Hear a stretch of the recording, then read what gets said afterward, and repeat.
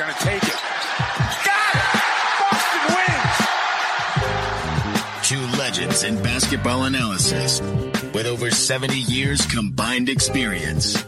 This is the Bob Ryan and Jeff Goodman podcast. NBA, some college, a little bit of everything. You know, what can I say? But it wasn't going to happen here with him. I was okay with it because it wasn't about talent, I didn't think. All right, let's get right to it. All right, welcome into another episode of the Ryan and Goodman podcast. I'm Jeff Goodman. He's Bob Ryan, and we're joined by, you try to be objective, Bob, when you do this job, right? You try, but sometimes you just can't be objective. And that's how I am with TJ McConnell. Absolutely, that's how I am. I'll admit it. We're both Arizona Wildcats. One did a little bit more to help the Arizona program than the other. But listen, I'll go back to maybe my favorite story involving TJ McConnell, Bob. And he had graduated from Arizona.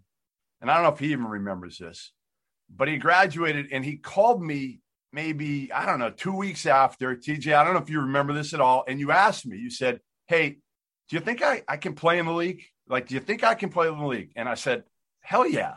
Like, at the time, Matthew Dellavedova was playing like 30 minutes for Cleveland in the playoffs. And I said that to you. I said, listen, you're not the same player. We know that. But absolutely, you can play in the league because you're an elite defender.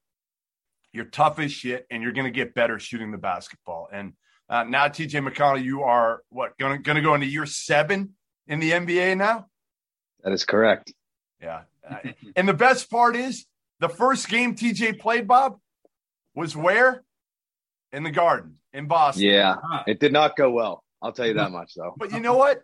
I don't know if it mattered. You were so happy when I walked in the locker room, the smile on your face that you're on an NBA team, playing for an NBA team that day was like, I don't think it mattered to you whether you played well or not. You were on a team. It's a hell of a story, TJ. It's a hell of a story. And again, I'm not objective. I'm not afraid to say that. You know what I think of you as a person. You know what I think of you as how hard you've worked. And you just got to get paid now. You got to get paid. Yeah. I mean, it's kind of just a waiting game right now, honestly. Just trying to work out and spend some much needed time with my 5-month-old son and my wife. The season's a grind. So just spending some necessary time with them and trying to, work my butt off and just enjoy life. I have to ask you, as a basketball person, I assume you watched the game last night. Yep. Just your impression. We could go any number of different directions about stuff to talk about, individual stuff. The half hour it took to play 2 minutes, the 5 reviews.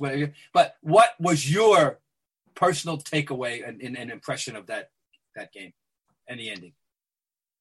Well, I had the opportunity to play for Monty Williams. He was an assistant coach in Philly for my last year. And you just knew when he took that Suns job that he was going to really turn that place around. Now, did I think they were going to go to the Western Conference Finals in his second year? No. But, I mean, the respect that he commands in the locker room, the way he treats his players, if you see the way they play, they like playing for him. And he's taken that Suns team and just he's completely elevated them. And you got to give James Jones credit. He built a nice team with them, and they're learning how to win. And it's great to see. I really like watching them play.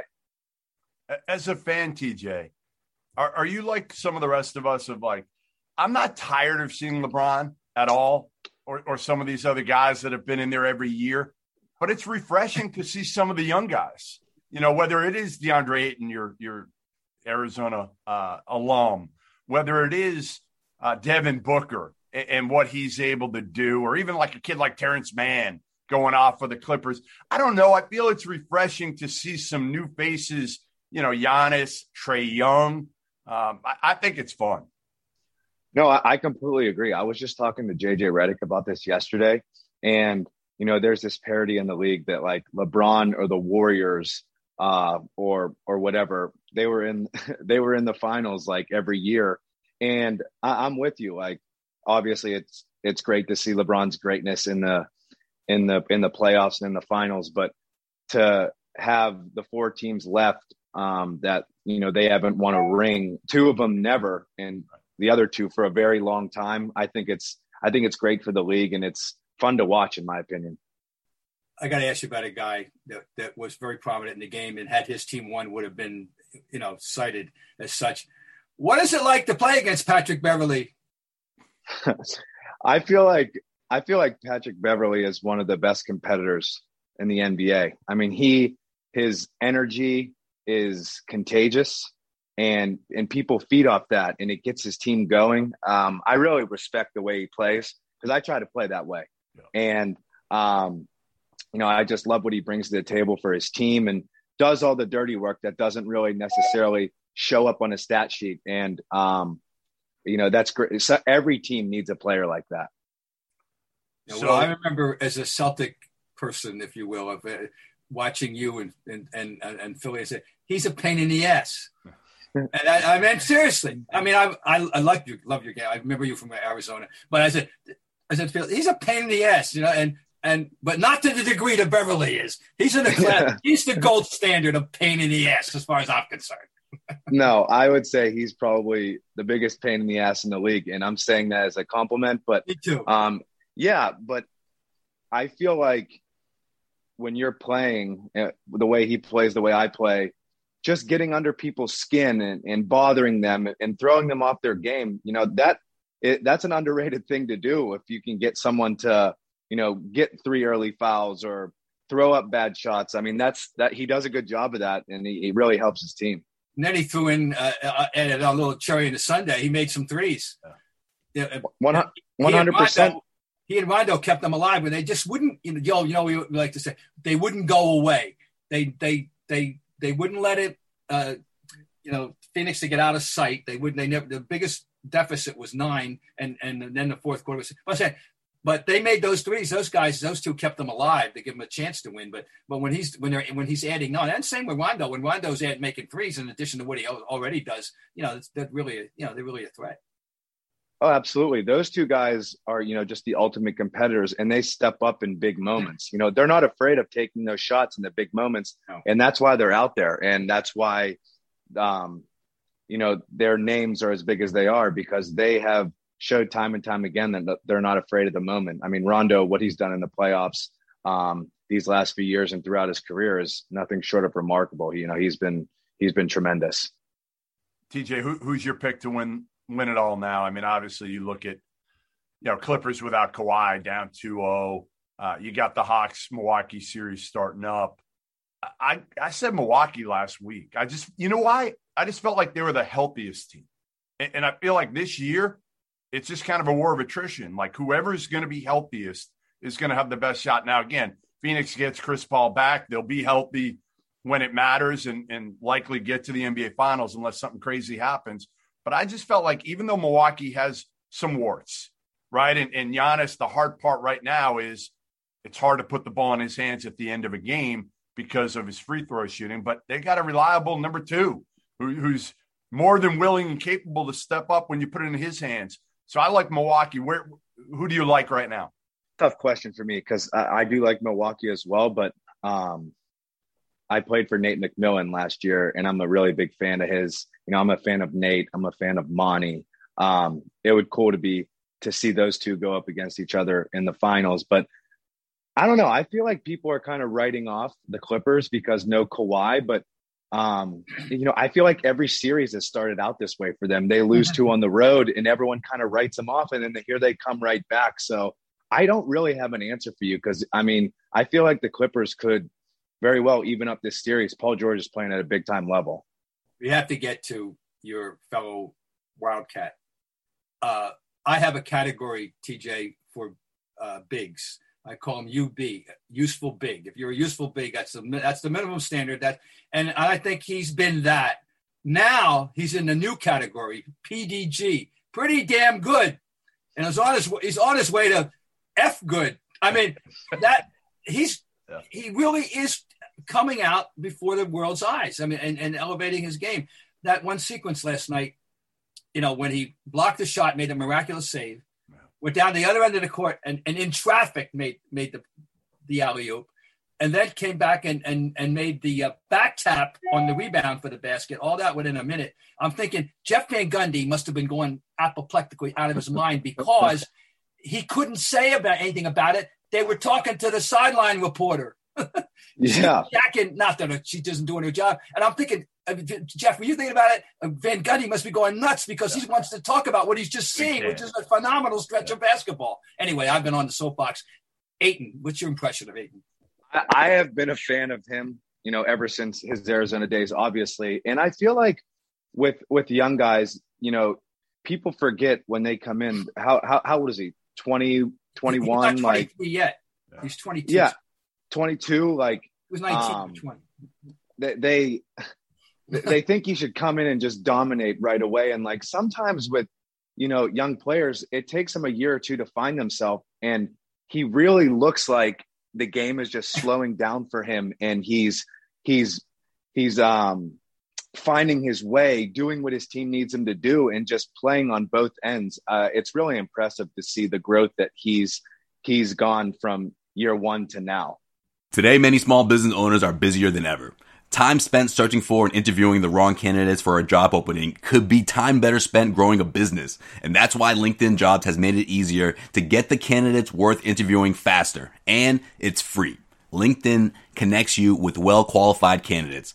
And they've done the same thing for me every time I use it. Create a free job post in minutes on LinkedIn Jobs to reach your network and beyond to the world's largest professional network of over 750 million people. Focus on candidates with the skills and experience that you need. Use screening questions to get your role in front of the most qualified people. And then use the simple tools on LinkedIn Jobs to quickly filter and prioritize who you'd like to interview and hire. LinkedIn Jobs helps you find the candidates worth interviewing faster. Did you know that every week, nearly 40 million job seekers visit LinkedIn? Post your job for free at linkedin.com/scribe. That's linkedin.com/scribe to post your job for free. Terms and conditions apply. All right, TJ, give me your favorite, craziest Joel Embiid story, because JoJo is a character. Like, I first met him at Kansas, and that personality is off the charts. I know it may rub some people the wrong way. I actually loved how much he played through pain in the series, and I don't think he got enough credit for that, with a torn, meniscus or whatever it was, playing. And I thought the one thing about him in that series, there weren't a lot of smiles. Like, it was a different Joel that you saw in that series. It was like all business, not talking crap, just, again, just playing hard. It was probably because he was in so much pain too, but he understood the magnitude of it. Give me kind of what it's like to be a teammate of JoJo, and also maybe your funniest or most memorable story. I mean, playing alongside him was incredible. He empowers his teammates so much and gives them so much confidence. But like, to witness his greatness on a nightly basis it's remarkable. The stuff that he does, you shouldn't be able to do at his size. And to your point, saying, there wasn't a lot of smiles, he just looked extra motivated to kind of will his team to the next round. Obviously, they came up short, but he was remarkable in the series. And this, I think me pretty well. I'm a competitor, and he was illegal screening me in a pickup game. I think this was like my second year. This was going into his first year. And he was setting illegal screens, and I told him, setting in another illegal screen, you're not going to like what happens next. Like I'm going to do anything. Like that's just me, like thinking that I'm going to do something to mess with Joel. And he said another one. And for some reason, I don't know why I tried to do this. I tried to pick him up, and I could only lift up like half of his leg. And I said, this isn't going to end well for me. And he goes, "It's all right, little guy." And I've never felt less of a human being than at that point.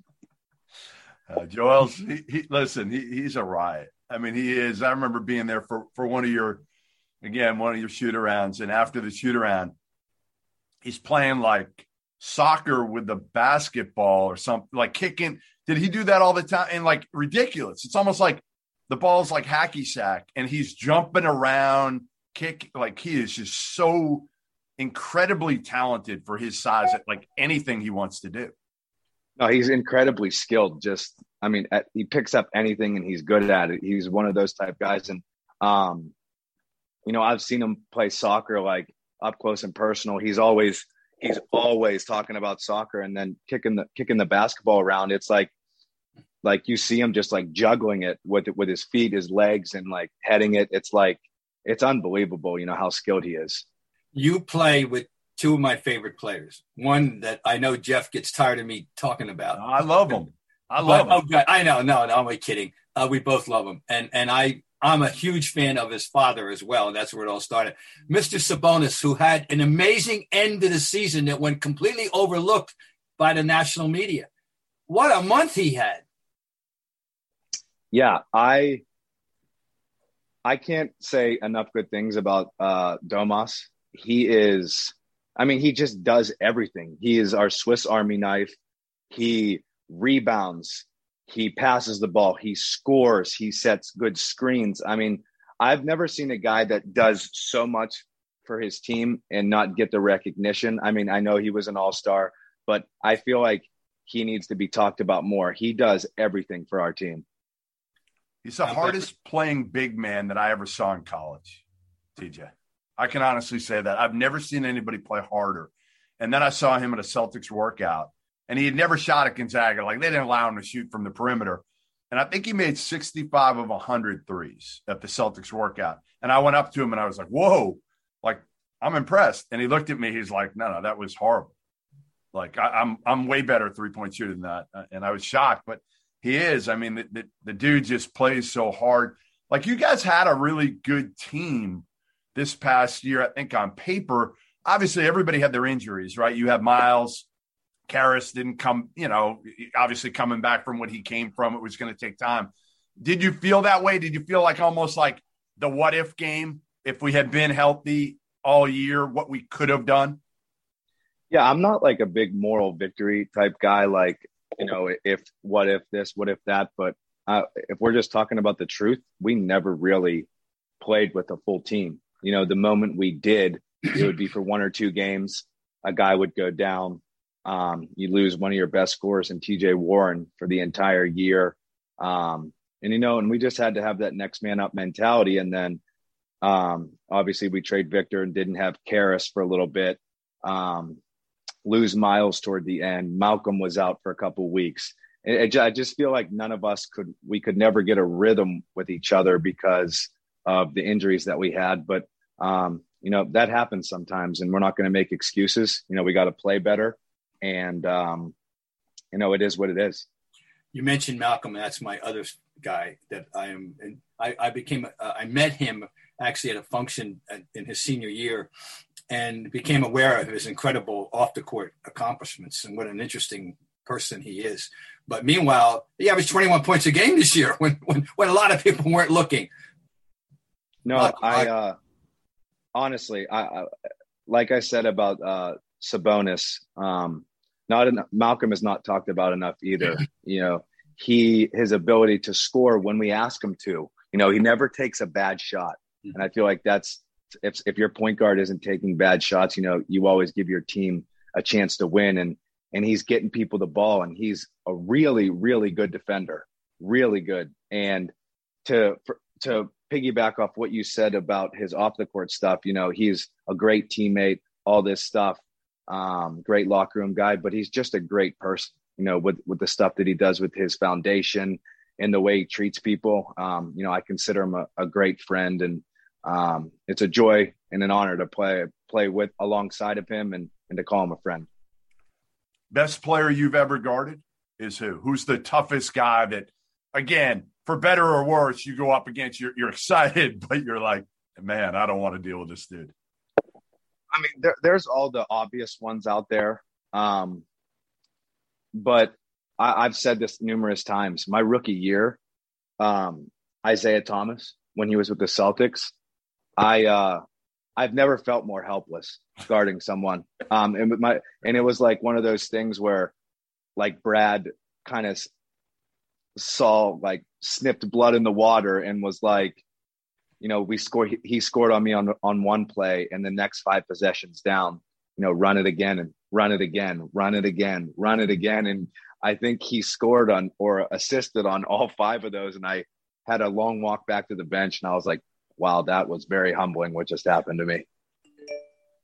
Who's the best player, Bob, you've ever seen? Best defender? All right, we have to take all the big shot blocking centers and put them on the side. That's a whole other category. In fact, I don't think that they should be eligible for defensive player of the year, much like pitchers shouldn't be eligible for MVP. They have Cy Young. They should have a big guy shot blocking player of the year. Okay. Dennis Rodman was, in the discussion. Draymond Green is in the discussion. All right. But let me tell you somebody that, in my experience with the Celtics, that would be so perfect in today's game in so many ways. He guarded every. It's 6'8" and a half. He guarded everybody from 7'3" and 7'4".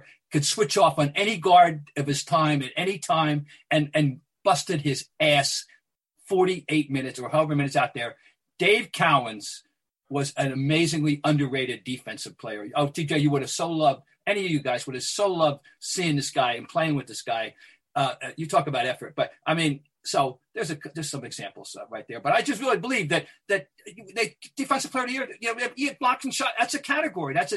We're talking about guys who can guard a variety of people and all. And so there's some of the names that come to mind. And I agree with you. And again, I'm a big fan of Rudy Gobert. But like I said before, Ben Simmons has guarded 1 through 5 the entire year, and that's just so impressive to me. If you're able to guard 1 through 5, it puts you at such an advantage and helps your team so much. And there's a guy that I feel like isn't talked about enough in the defensive player of the year discussion, and it's Drew Holiday. Yeah. Uh-huh. He is honestly one of the best defenders I've ever seen. And, I talked about this again with JJ Redick yesterday on his podcast. And, I don't have Kyrie's handle. I don't have Steph's handle, not even close. But guys just don't take the ball off me very often. And he's done it numerous times, and he makes it look effortless, and he does it to a lot of people. I just don't think he gets the credit he deserves in the defensive end. Well, listen, we appreciate you stopping by, TJ. Really do. And I don't know if you remember that phone call, but I'll never forget it coming from you after you graduated. And, to me, I'll also never forget walking in that locker room and seeing you in Boston and seeing the smile. And I know free agency is coming for you here soon. I don't know how nervous you are or maybe excited because you're hopefully going to get paid and you've established yourself in the league as one of the best backup point guards. I know you give me shit still for saying that, Markelle Fultz, they should have drafted Markelle Fultz because you were starting at that point, but you know he's a dear friend of mine, by the way, and he's great. And Bob, that wouldn't be the first time that in college, Jeff would always say I'm not a top point guard in the NCAA, and I'm just giving him a hard time right now. But you guys are great, and thanks for having me on and to talk about free agency. Last time I didn't know what to expect, so I was waiting by my phone, stressing out. I'm going to take a nice little vacation right before free agency and kind of just relax my mind, clear my mind, and just get away and spend time with my family. Well, if you want to come to 617, I'll pick you up at the airport. Okay, that's a deal. I appreciate that. I might take you up on that. Listen, take care of the 5-month-old. Change some diapers. Help your wife. Because Lord knows you don't do enough of it during the season. So now's the time. Pick up the slack a little bit. I'm a hands-on dad, just so you know. I do know that. I do know that from Doug McDermott. So I'm well aware. And again, enjoy fatherhood, enjoy free agency, and we'll talk to you soon. But good luck and enjoy the off season. Thanks, guys. Thanks for having me. It's that time of the year again, and all eyes are now turning to football as teams are back on the gridiron and ready to start the football season. As always, BetOnline is your number one spot for all pro and college football action this season. Get all the updated odds, props, and contests, including online's biggest $500,000 NFL mega contest and the world's largest $200,000 NFL Survivor contest open now at BetOnline. Head to the website or use your mobile device to sign up today to receive your 100% welcome bonus. Be sure to take advantage of the opening week promo. Make a bet. Monday night, you got the Baltimore Ravens taking on the Oakland Raiders. And if you lose, your wager will be refunded up to $25 for new customers only when signing up and using the promo NFL100.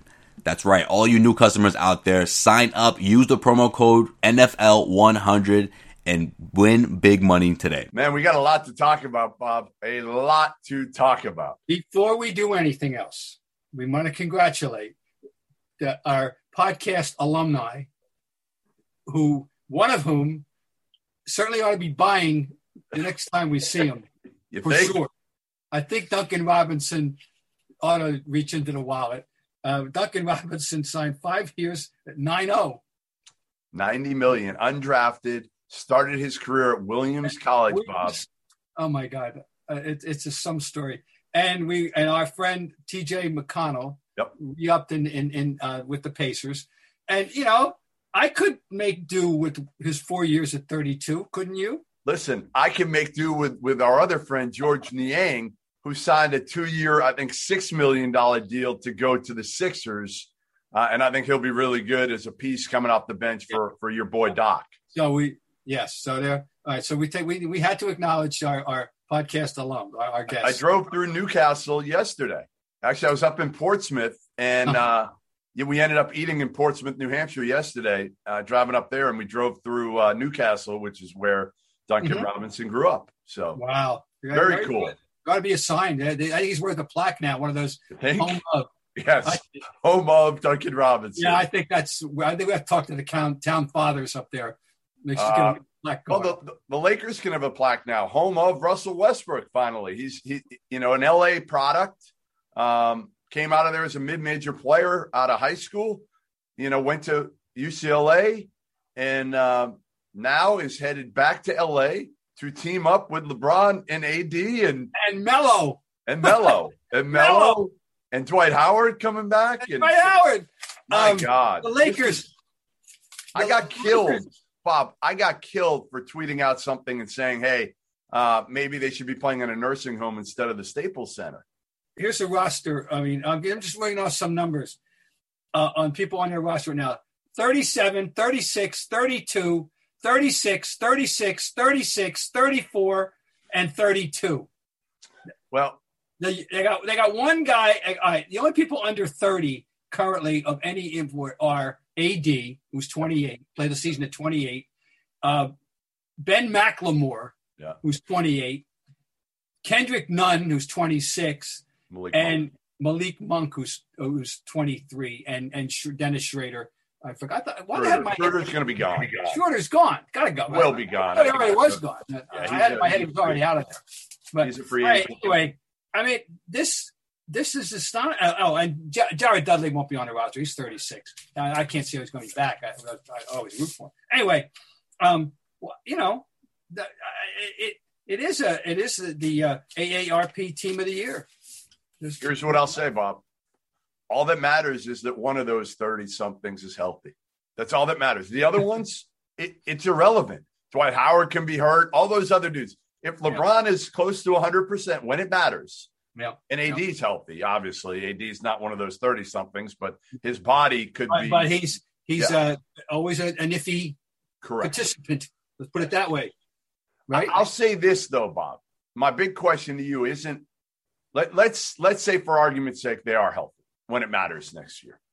How does Russell Westbrook and his game fit with 36-year-old LeBron and his game now and AD? I actually I don't hate it. I think Westbrook fooled us even last year with the way he adapted to that surrounding, I thought. I was a little skeptical when that happened. And so I am willing to give him the benefit of the doubt in that regard as well. So yeah, it'll be, I think they'll have the ex-player one ball thing won't be a major issue. I don't think with LeBron and AD and him. I think he did fool us a little bit while he was willing to become the distributor and really first and score second. All right. Here's another one for you. Would you, if you are the Phoenix Suns and James Jones and Robert Sarver, because I'm sure they couldn't have done this move without Robert Sarver doing this, would you have paid one Chris Paul 4 years, $120 million? He is LeBron's age.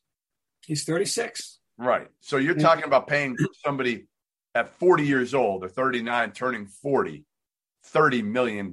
Now, again, you're playing for the title. That's what you're doing here. You're saying, like, without Chris Paul, we don't have a chance of winning this whole thing. We have no choice. We have to pay Chris Paul basically for the next 2 years, thinking that we have a chance maybe to win a title. And the last two, we're going to have some problems. Well, and we do know there was a market. He had people that would definitely had wanted him. Starting in Madison Square Garden. I know that they were throwing that one around. Yet you say to yourself, was it necessary 4 years? Oh my God, he'll be 40. Name me a 40-year-old point guard. There aren't many. There aren't many that are going to be at that level. And again, Chris Paul takes care of himself. He does, but he's been hurt a lot throughout his career. He's a little guy. He's 6 feet tall, and somebody could fall on him. I mean, seriously, that is the answer is, would I have done it? I sure as well wish I could have done it for 2 years and not 4. He was going to get 3 years somewhere else. He was definitely going to get 3 years. I think New Orleans was going to pay him 3 at 90. So I think Phoenix felt like the way we can keep him, we're going to get on this legacy thing with him. Where are you on that? I'm trying to think of where I'd put Chris Paul among the greatest players, right? I mean, I think I heard Barkley saying it the other day, and whether you like or don't like Chuck, like I do love the fact that he's pretty honest for the most part in what comes out of his mouth. It may be wrong, but he's going to say what he believes. And what he said was, listen, the reality is these days, he said, they did it with me. They're going to do it with everybody who hasn't won a title. Like, you're just thought of differently. That's all. Like, you are. And that's how it's going to be with Chris Paul. If you win one, you're in a different stratosphere. Then to me, I just don't know. Are you putting Chris Paul, is he better than John Stockton, his career? The categories of guys we're talking about are Chris Paul, Steve Nash, John Stockton, Isaiah Thomas. Okay. Yeah. Here's where I differ with people on this. Okay. I don't think he belongs in the discussion because point guards don't belong in the discussion.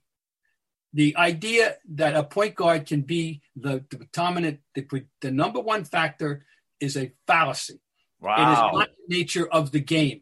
The nature of the game is that the most useful people are mid-sized players who have a variety of skill, mid-sized being defined as 6'5" to 6'9", maybe 6'10", that can play all phases of the game and affect the game, rebounding, passing, scoring, et cetera, or in the old days, dominant big men. Not anymore. The new big man models are different. They're more. It's the Jokic is the gold standard of the new modern big man. All right, that's a rare. It's not the overpowering, dominant physical force big man of yore. All right, now point guards are. It's unfair to put this burden on a 6-foot basketball player. That is not the nature of the game, and I wish people would stop it.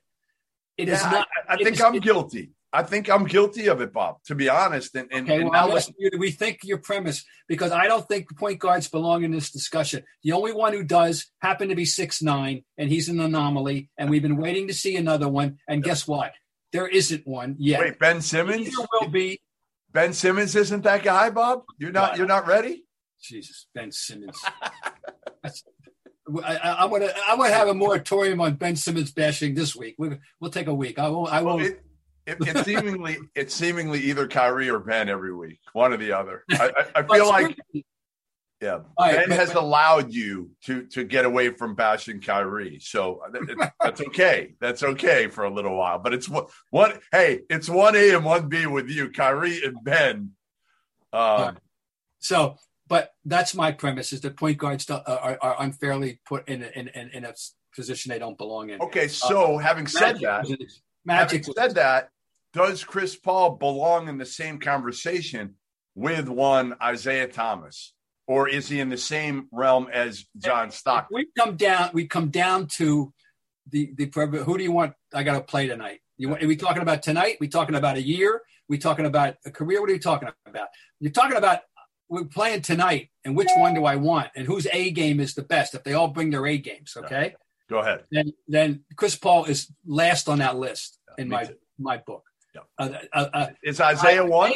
Isaiah's A game. Isaiah Thomas's highlight film is second only to Michael's in the last 25 or 30 years of playoff history. Only to Michael's, his highlight film. Okay. At his very best, when he figured it all out and stopped some of the bullshit that he played with earlier in his career, I would take it. Then I would go Nash, and I'd go Stockton, and then I would go Chris Paul. And in that order, are those four. Are we forgetting anybody else? AI. Oh, that's an interesting one. AI is an interesting one. How about his A? I'd take his A game over. His A game you might take over anybody. Yeah, I might take it over Isaiah. I forgot about level.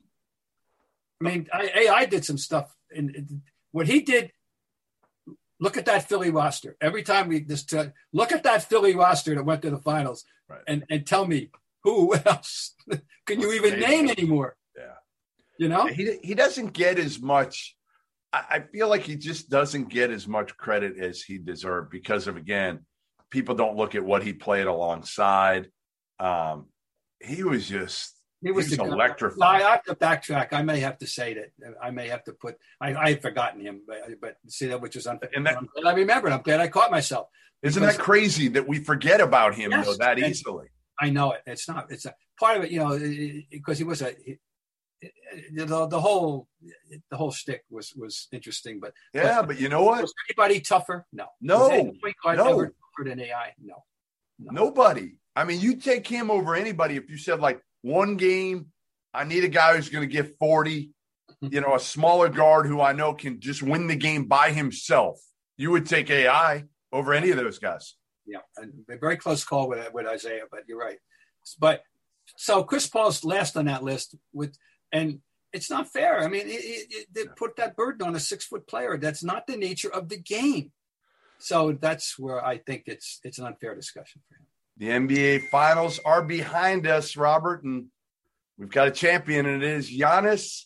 I don't even want to say his name because I always screw it up, but I'll try it.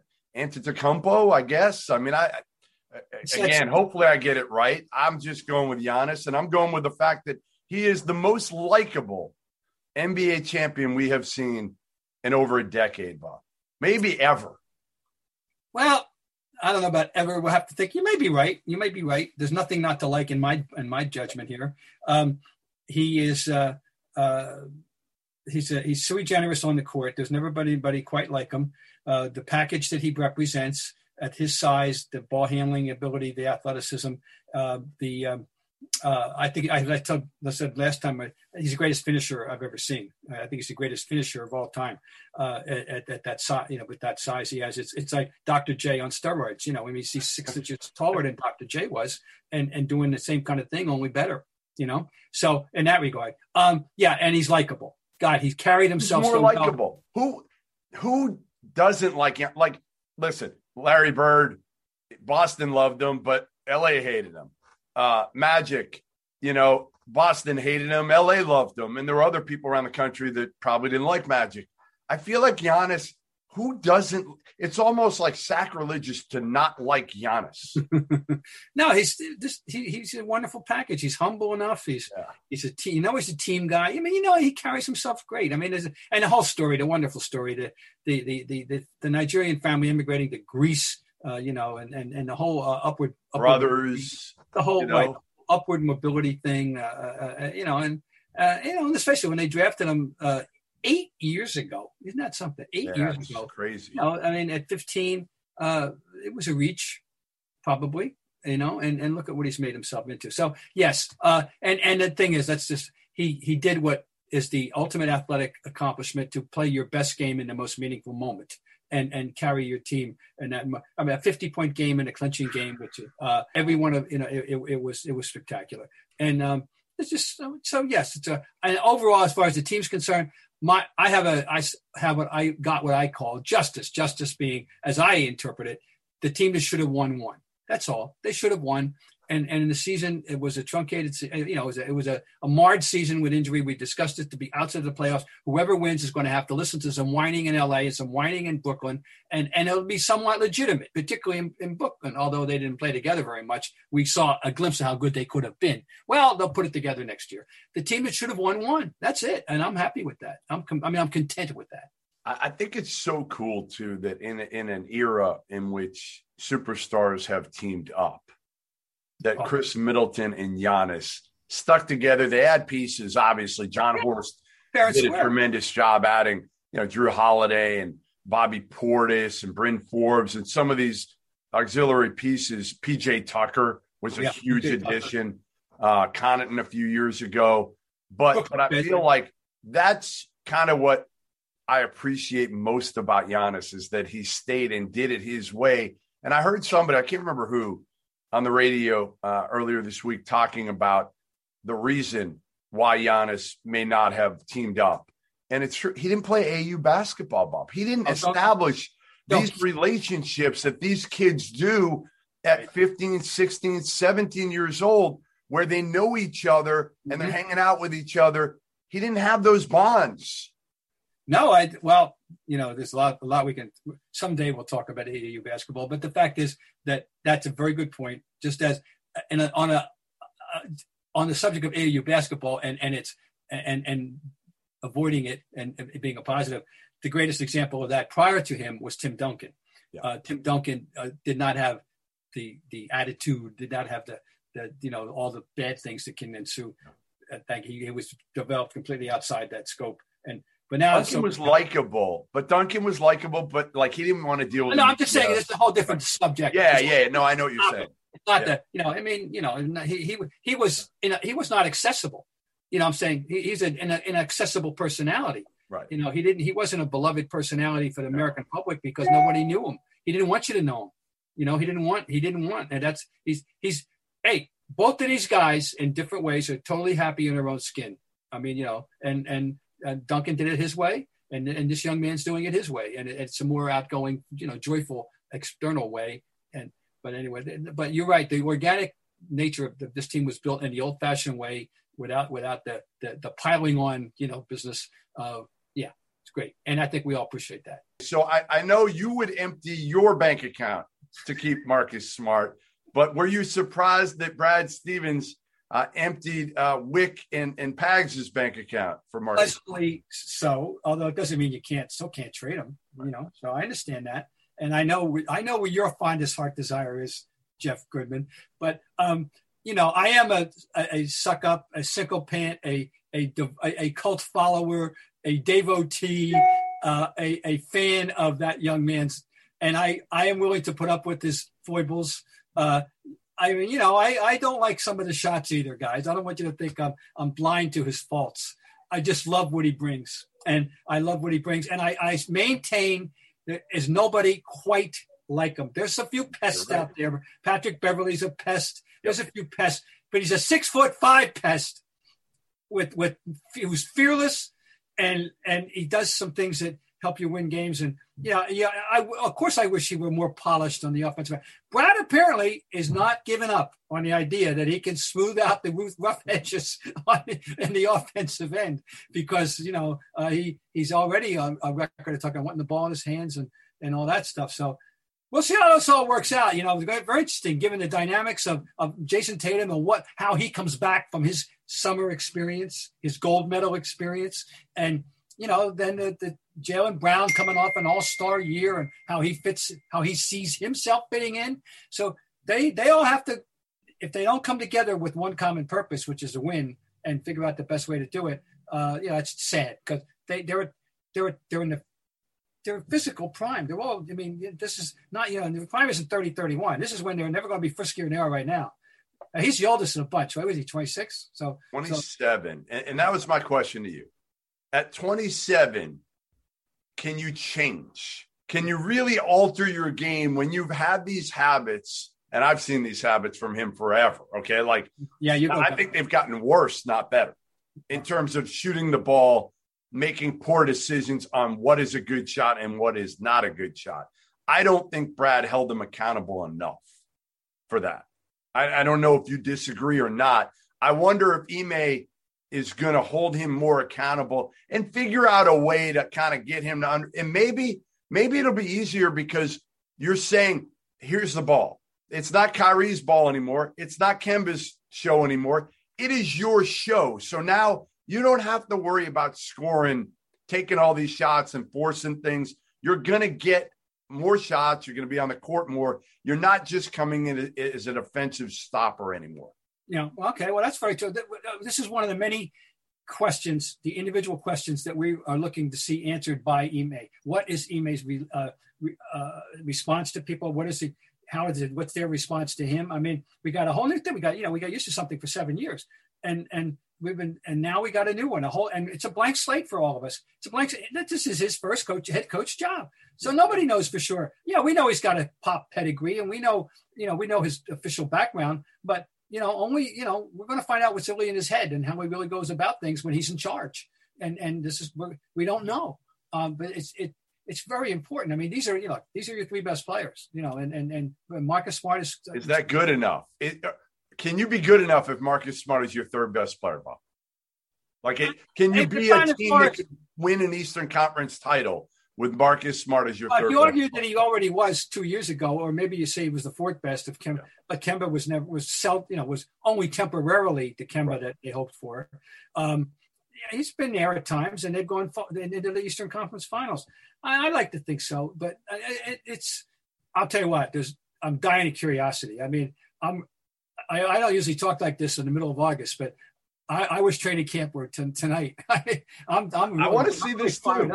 I want to see the Marcus Smart. I hate to call it an experiment, but it is an experiment as a starting de facto point guard. Now, again, the beauty of it in a way is if Marcus Smart doesn't work out, you have a guy behind him that should be just as hungry, if not hungrier for different reasons, in Dennis Schroeder, that's saying to himself, you know what, at the first sign of this, and they should push each other. Marcus Smart just got paid and is really coming off kind of a subpar year for him, especially on the defensive end, and he was hurt. And now you've got Schroeder who's saying to himself, I got to make money for next year. I got to find a way to get in the court. I don't know where Peyton Pritchard in his 92-point pro-am performance fit in. Bob, I want to know, I texted Danny Ainge. I said, Danny, were you guarding Peyton Pritchard? The pride of Eugene, Danny Ainge. Were you guarding Peyton Pritchard in this performance? I think a lamppost was that night. That just totally blows my mind. I mean, come on. If you told me that Durant went off for 92 in an exhibition game, I would have been dazzled. But Peyton Pritchard? Come on. I don't know how many FGAs were there for that. I didn't see. I love the box score. I haven't seen a box score. I don't know what it is. If you saw the box score, that might be the last box score you ever look at after this one. This and Isaiah Thomas's, what did he have? 60? What did he have? 80? 70? Isaiah recently had he had 80, I think. 80. I mean, come on. And then Nick Young tweets out how bad the pro-am's now. And then Jamal Crawford goes back at him and says, all right, they're that bad. You show up. Come on out to Seattle and play in our pro-am. Well, I saw Nick Young in the 3-on-3, the big three thing. Mm-hmm. And Nick Young looks like he's put on about a good 20, 25 pounds. Well, okay. I don't think he's showing up in any Seattle pro-am. But the pro-ams are, I mean, listen, if Isaiah Thomas, who can't get on a roster right now, is scoring 80, and Peyton Pritchard, who is the third point guard right now on an NBA team, is scoring 90, We know the pro-ams. I'm not, I'm just, it's an amusing little subplot. Yes. I know that, by the way, I like Peyton Pritchard, and I think we're going to always like him. And he's never going to be in the All-Star game, but he's going to be around for 10 or 12 years. And he's going to probably play for a couple, several teams, frankly, and be coveted and can be in a rotation of a championship team. Frankly, I think he's and he fits well with Mark. Like, I actually think you could play him and Marcus Smart together, because Marcus can guard at such a high level and Pritchard can shoot at such a high level. You could actually put them on the court at the same time. All right, the last thing, and then we'll get out on this. Luka Doncic signs a 5-year, $207 million max deal. There's no surprise there. We knew that was going to happen because you can't ever let him walk if you're Mark Cuban. You're going to pay whatever you can to keep Luka in Dallas, keep him as happy as can possibly be. My question to you, I heard somebody say it the other day that he's the best player in the NBA today. Are you willing to go that far? No, but I will go. I mean, not because I think there's a guy named Durant that I think has to be considered to be the current reigning winner and champion. But I'm on record. I tweeted something that I regretted because it was a dumb choice of words that in praise in the spring of 20 in the the bubblicious time of the day. Yeah, he takes my breath away. I said. I'm a member of the fan club. Yeah, no question. Now he's not as good a 3-point shooter as he thinks he is. Totally. And I know my friend Tim Kalishaw is always reminding everybody on Around the Horn about that fact, but he can make it, and he has a penchant for making big ones. Ask the Celtics. Yeah, fearless. Okay. So, but what he's a 7 foot. He's almost Larry Bird. He reminds me of more than any now, but not as good a shooter, quite frankly. But he has Bird. He has Larry Bird vision, Larry Bird feel with the game.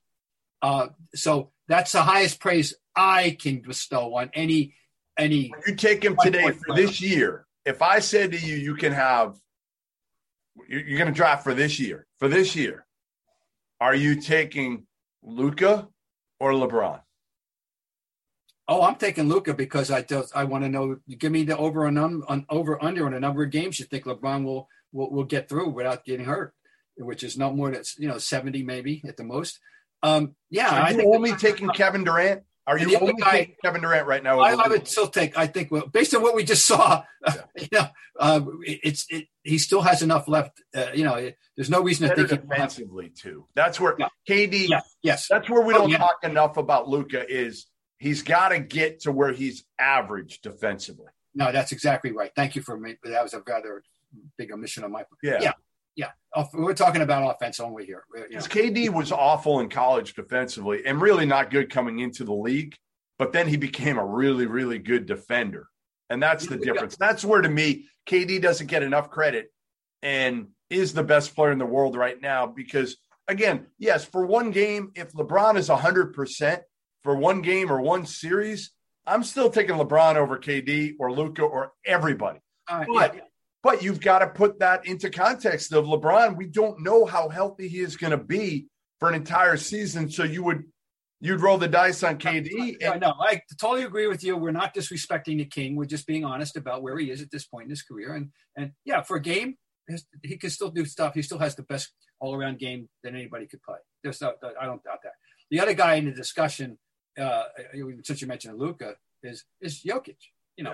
I mean, he's a triple-double 7-footer. I mean, but what he's not is somebody that can create his own shot. Right. That's where the difference. KD creates his own shot. LeBron can create his own shot. He's a 5. I mean, He's a 5, a modern 5.